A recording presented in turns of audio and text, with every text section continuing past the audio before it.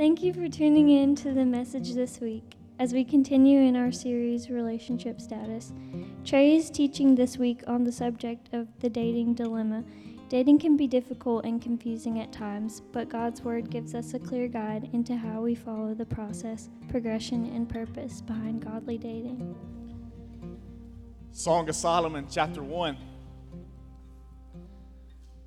We're going to pick back up, moving right along in our series that we've been in, which is looking at God's design for being single, for dating, for marriage, and for sexuality. And we started things off a few weeks ago with a single status, talking about the gift of singleness and God's use of it. And then last week we talked about being single and searching and how we need to be developing a profile of the type of man or woman that we want to marry one day. And we talked about the importance of physical attraction in that. But we also talked about how it's even more important to find someone that is of godly character. So we've been seeing all this by following this couple in Song of Solomon. And we've watched them physically attract.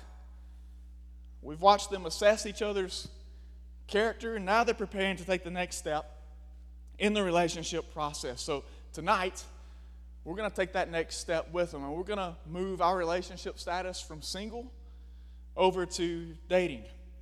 And our subject is going to be the dating dilemma.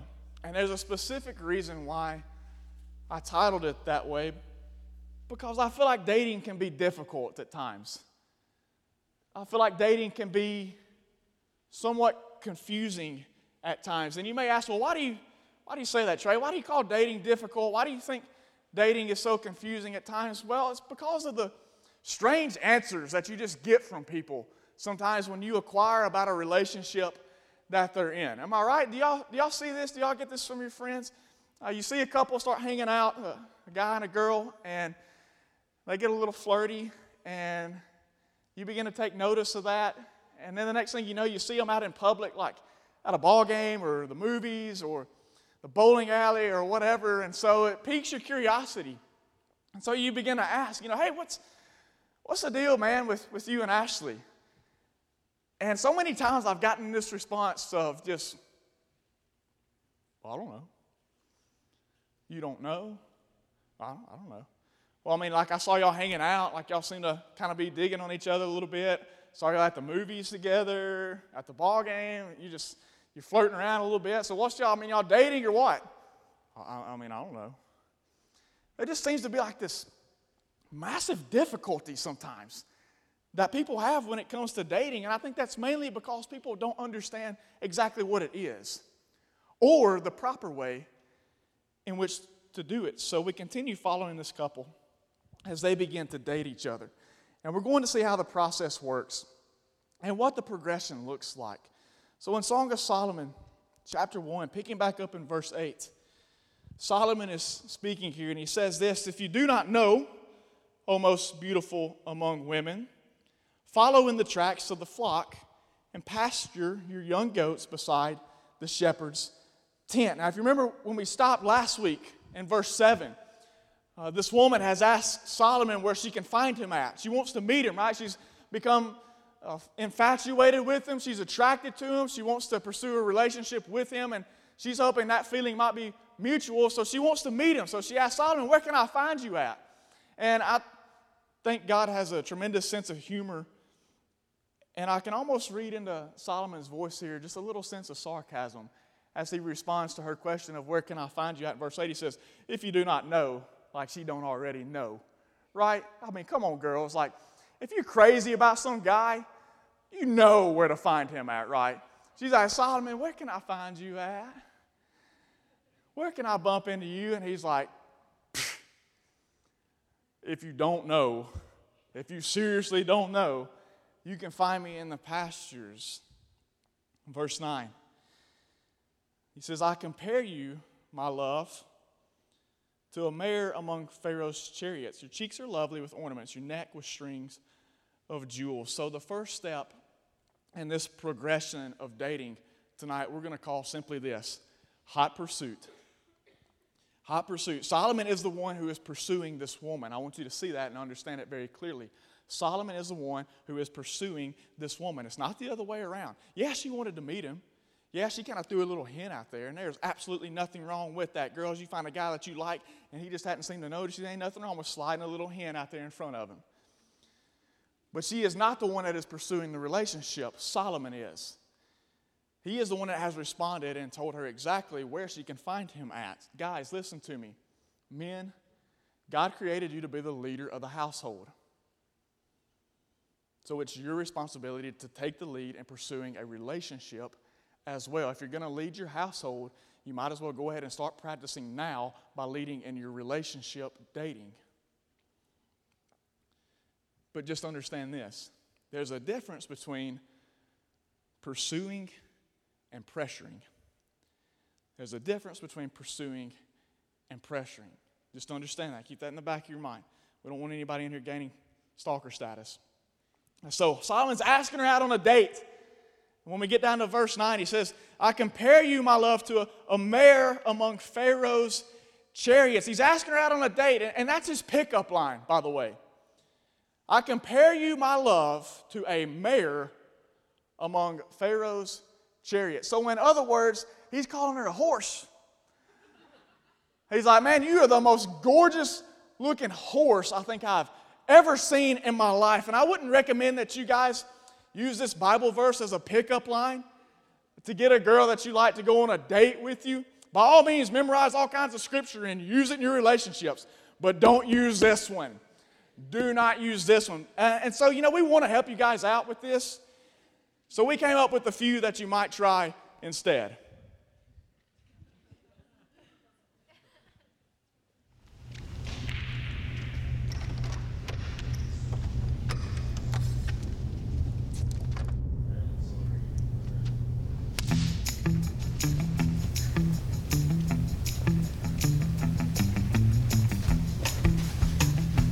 I just wanted you to know that I put the stud in Bible study.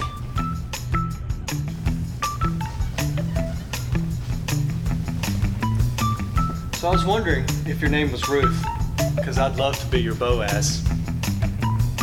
So last night, I was reading the book of Numbers, and I realized I didn't have yours.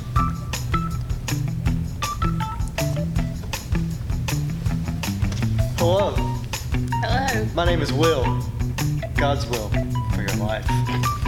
So I know you already said no once, but you could call me Joshua, because I'm breaking down your walls. I discovered something. I know why Solomon had 700 wives. He never met you.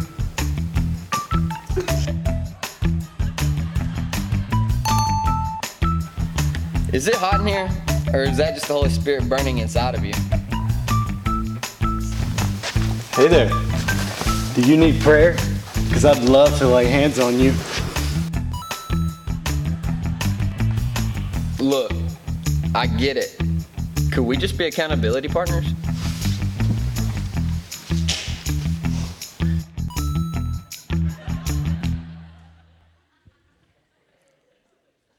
Is anybody suffering from secondhand embarrassment right now? On a more serious note, when Solomon says this to this woman, when he says, I compare you, my love, to a mare among Pharaoh's chariots,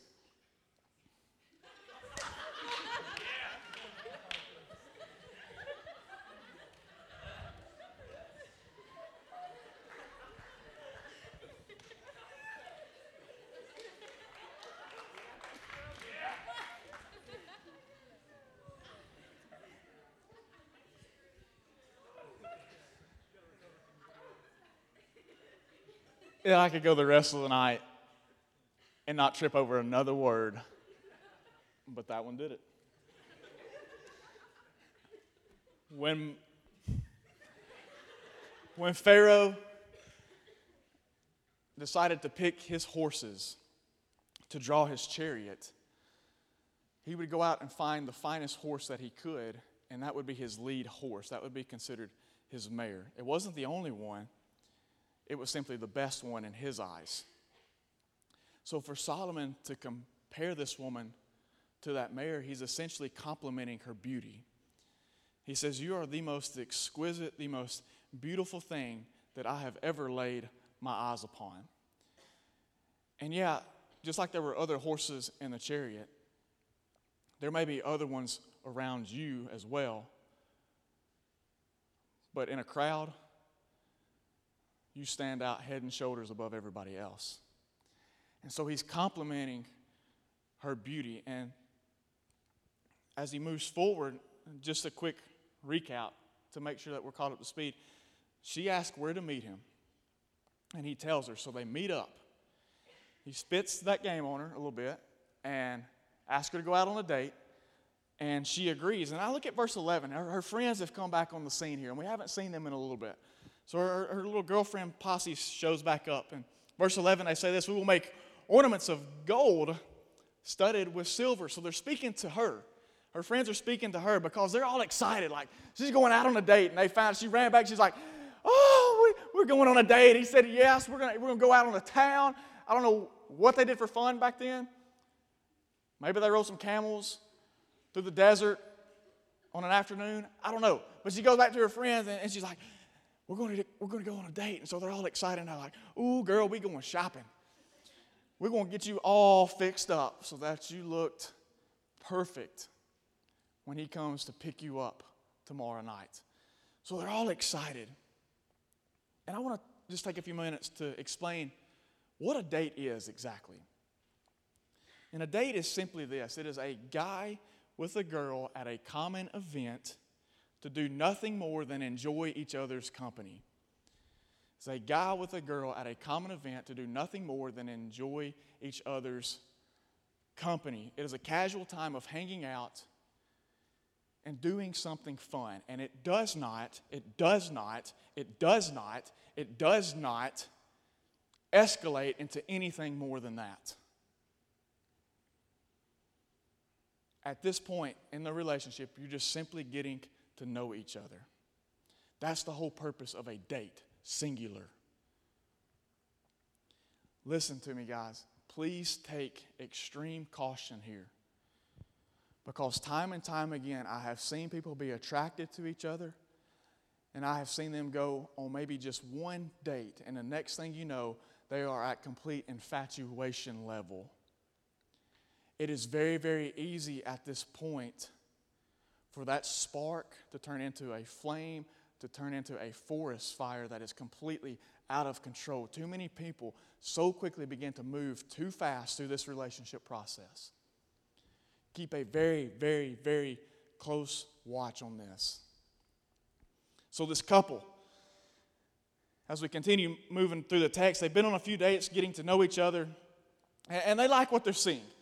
Now they want to get to know each other on an even deeper level, so they're actually going to begin dating now. And we'll take the next step in the progression, and we're going to call it, let's do this again, because that's what you hope to hear, right? After you go on that first date, hey, let's do this again sometime. So they're progressing, they're moving on, and they're actually going to begin dating at this point. And where this is different than a date is a one-time thing. And it may or may not happen again. And if it does happen again, it might be a week in between before it does happen. But the difference between a date and dating is it becomes a whole lot more consistent in the time that you spend with each other and the amount of time that you spend talking to each other. When that consistently begins to rise, you are now approaching dating. And so they begin dating each other. But take a look at how their dating relationship works. Look at verse 12. She says, while the king was on his couch, my nard, y'all going to laugh at me for saying Variants, but you ain't going to give nard anything. That's fine. My nard gave forth its fragrance. It's basically just her perfume.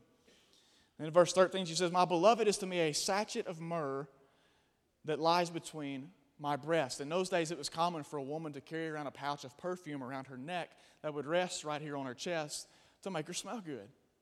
And so she compares Solomon to that pouch that is in between her breasts. And she says, this guy, just by the way he treats me, the way he talks, the way he acts around me, he actually enhances my beauty. He actually enhances my appeal just by the way he treats me. And she goes on to say in verse 14, my beloved is to me a cluster of henna blossoms in the vineyards of En-Gedi. So En-Gedi was an oasis next to the Dead Sea, and everything else around it was completely dry and desolate. But within this oasis, you could find these henna flowers. and they would blossom into something beautiful. And so this girl says, this guy is so important to me, and he treats me with such respect and such gentleness and with such quality that he actually causes me to blossom physically. He enhances her beauty just by the way he simply treats her in their relationship. So that's what I want you to see. In their dating relationship, there's edification. They edify each other. They build each other up by the way that they treat each other, by the way that they talk to each other. He enhances her beauty, her self-esteem, her self-confidence, her morale, just by the way that he treats her. Girls, don't you want a guy that does that for you? Just by the way that he treats you, he boosts your self-esteem. He boosts your morale. He boosts your self-confidence. He boosts the way that you feel about yourself physically. It doesn't matter what everybody else thinks, right? As long as you have his approval. And if he shows it to you in the way that you deserve, then you're going to feel like this woman. You're going to feel like those henna blossoms where everything else might be dry and desolate, but because of the way your man is treating you, you are in full bloom.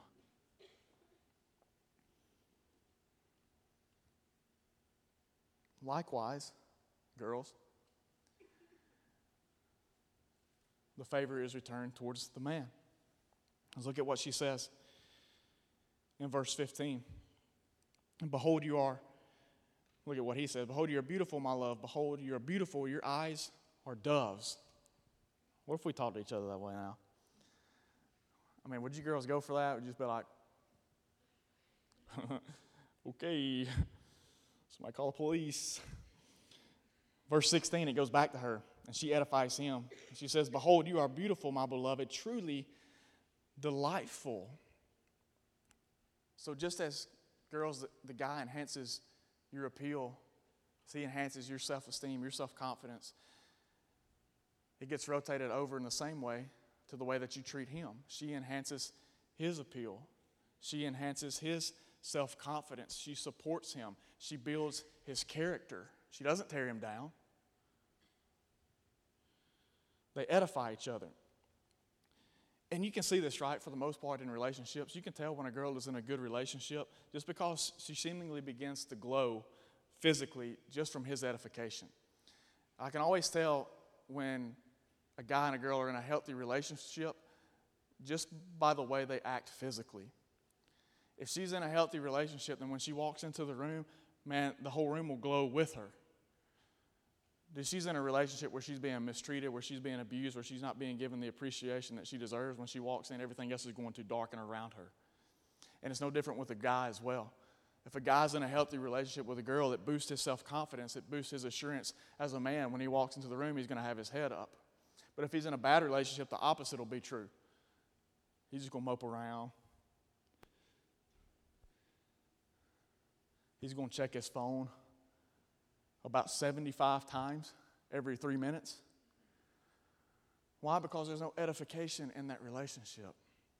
With this couple, they edify each other. They build each other up. There should be physical edification in your dating relationships, but there should also be spiritual edification as well. The person that you date should push you to become a better man or woman of God.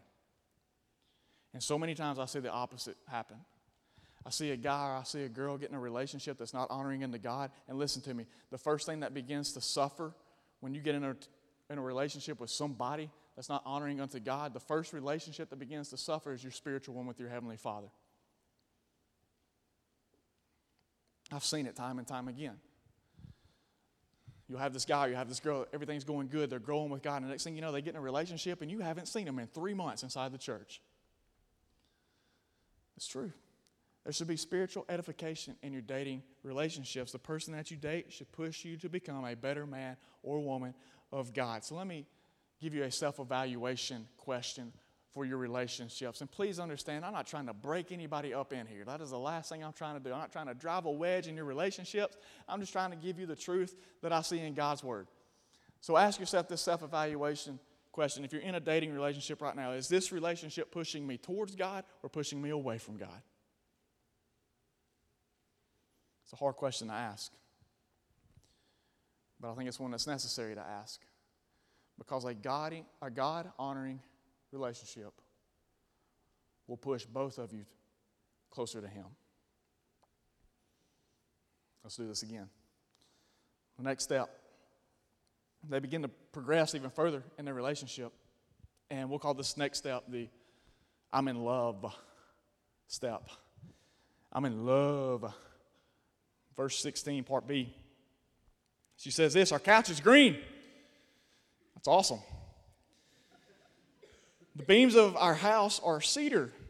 Our rafters are pine. At this point, you may not realize it, but it's getting quite serious at this point. I mean, their couch is green and everything. But it is getting serious in their relationship. At this point, you begin thinking about the possibility of marriage. And here's what she's saying. You become open and public about your relationship. She says our couch is green, the beams of our house are cedar, our rafters are pine. What this tells me is they're outside, they're in the open, they're in public, and they're not ashamed of the relationship that they have. So at this stage in the progression of your dating relationship, things become public. You're not afraid of the relationship that you have. You're not afraid if people are aware of it. You're not worried about what they're going to say. You're going to be the exact opposite of what I talked about in the intro. Somebody comes up and asks you, hey, man, what's the deal with you? And asks you, you're not going to give them, oh, well, I don't know. It's going to be, I'll tell you what the deal is, man. We dating.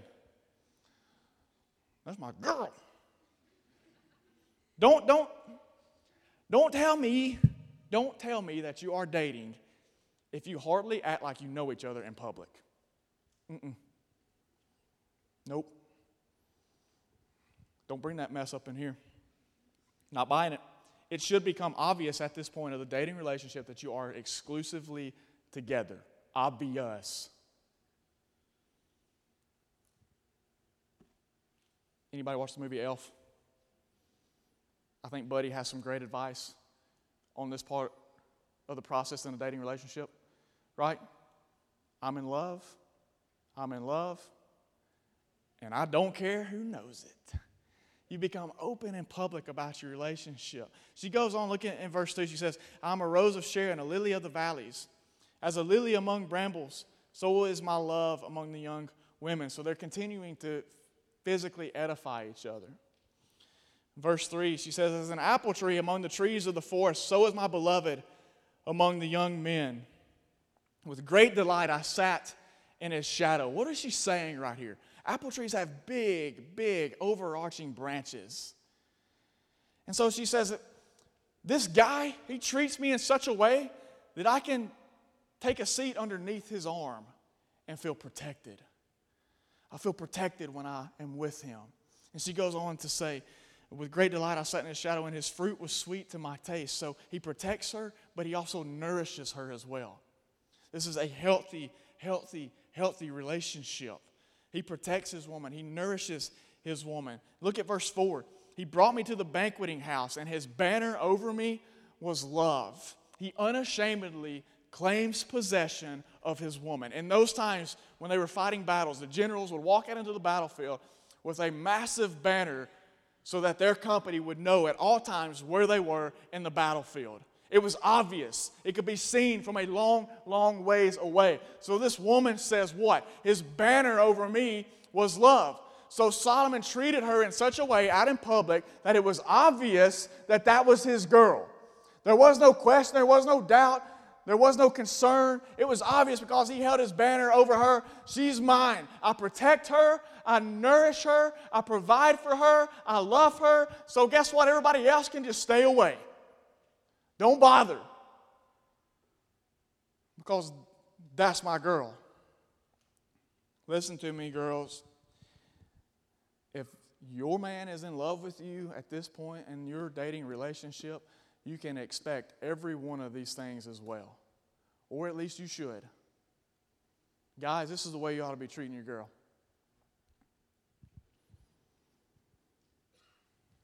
I'm in love. That's okay at this point because you're taking the necessary steps. There's no point in dating if you don't have the desire to be married. Don't waste your time. Don't waste somebody else's time. So take the next step that comes with this one, actually. They're kind of one and the same.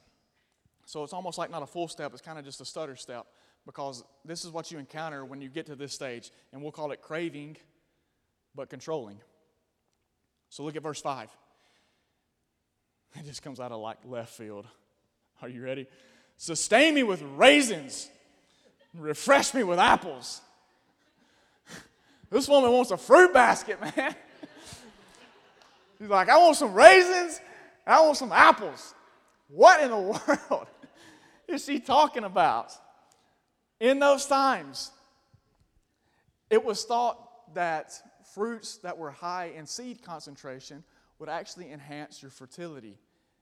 And not just enhance your fertility, but increase your ability sexually. So this woman says, I want some raisins. I want some apples. I want anything that's got seeds in it because I just want to be like, blah, blah, blah, blah. She desires him. All right, I'm not trying to be awkward, even though you can't help it at some point. This woman sexually wants to be with this man. Listen, guys, we'll get further into this. There is nothing wrong with sexual desires. They are God-given. God is the creator of sex, not the world. Can we get that clear? And if everything God creates is good, then guess what sex is? It's good. So this woman says, I physically desire him. I want to be intimate with him. Give me them raisins. Give me them apples, for I'm sick with love. His left hand is under my head, and his right hand embraces me. So we have an intimate position here. But I want you to understand something. This is not referring to any kind of sexual activity. They aren't being intimate at this point. As a matter of fact, for her to say embrace, it actually means it is a statement of his affection that he has shown towards her. I wonder if you've noticed yet, the whole time we've talked about their dating relationship, they have never touched each other. It's pretty impressive. They haven't touched. And the desire is there. The craving is there. But there's fixing to be control. Look at what she says in verse 7. I adjure you, O daughters of Jerusalem, by the gazelles or the does of the field, that you not stir up or awaken love until it pleases. She says, don't rush the process.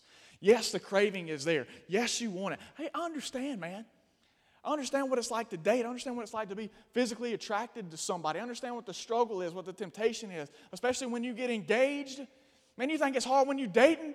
Get engaged and you can like see the finish line right there and you're just like, ah!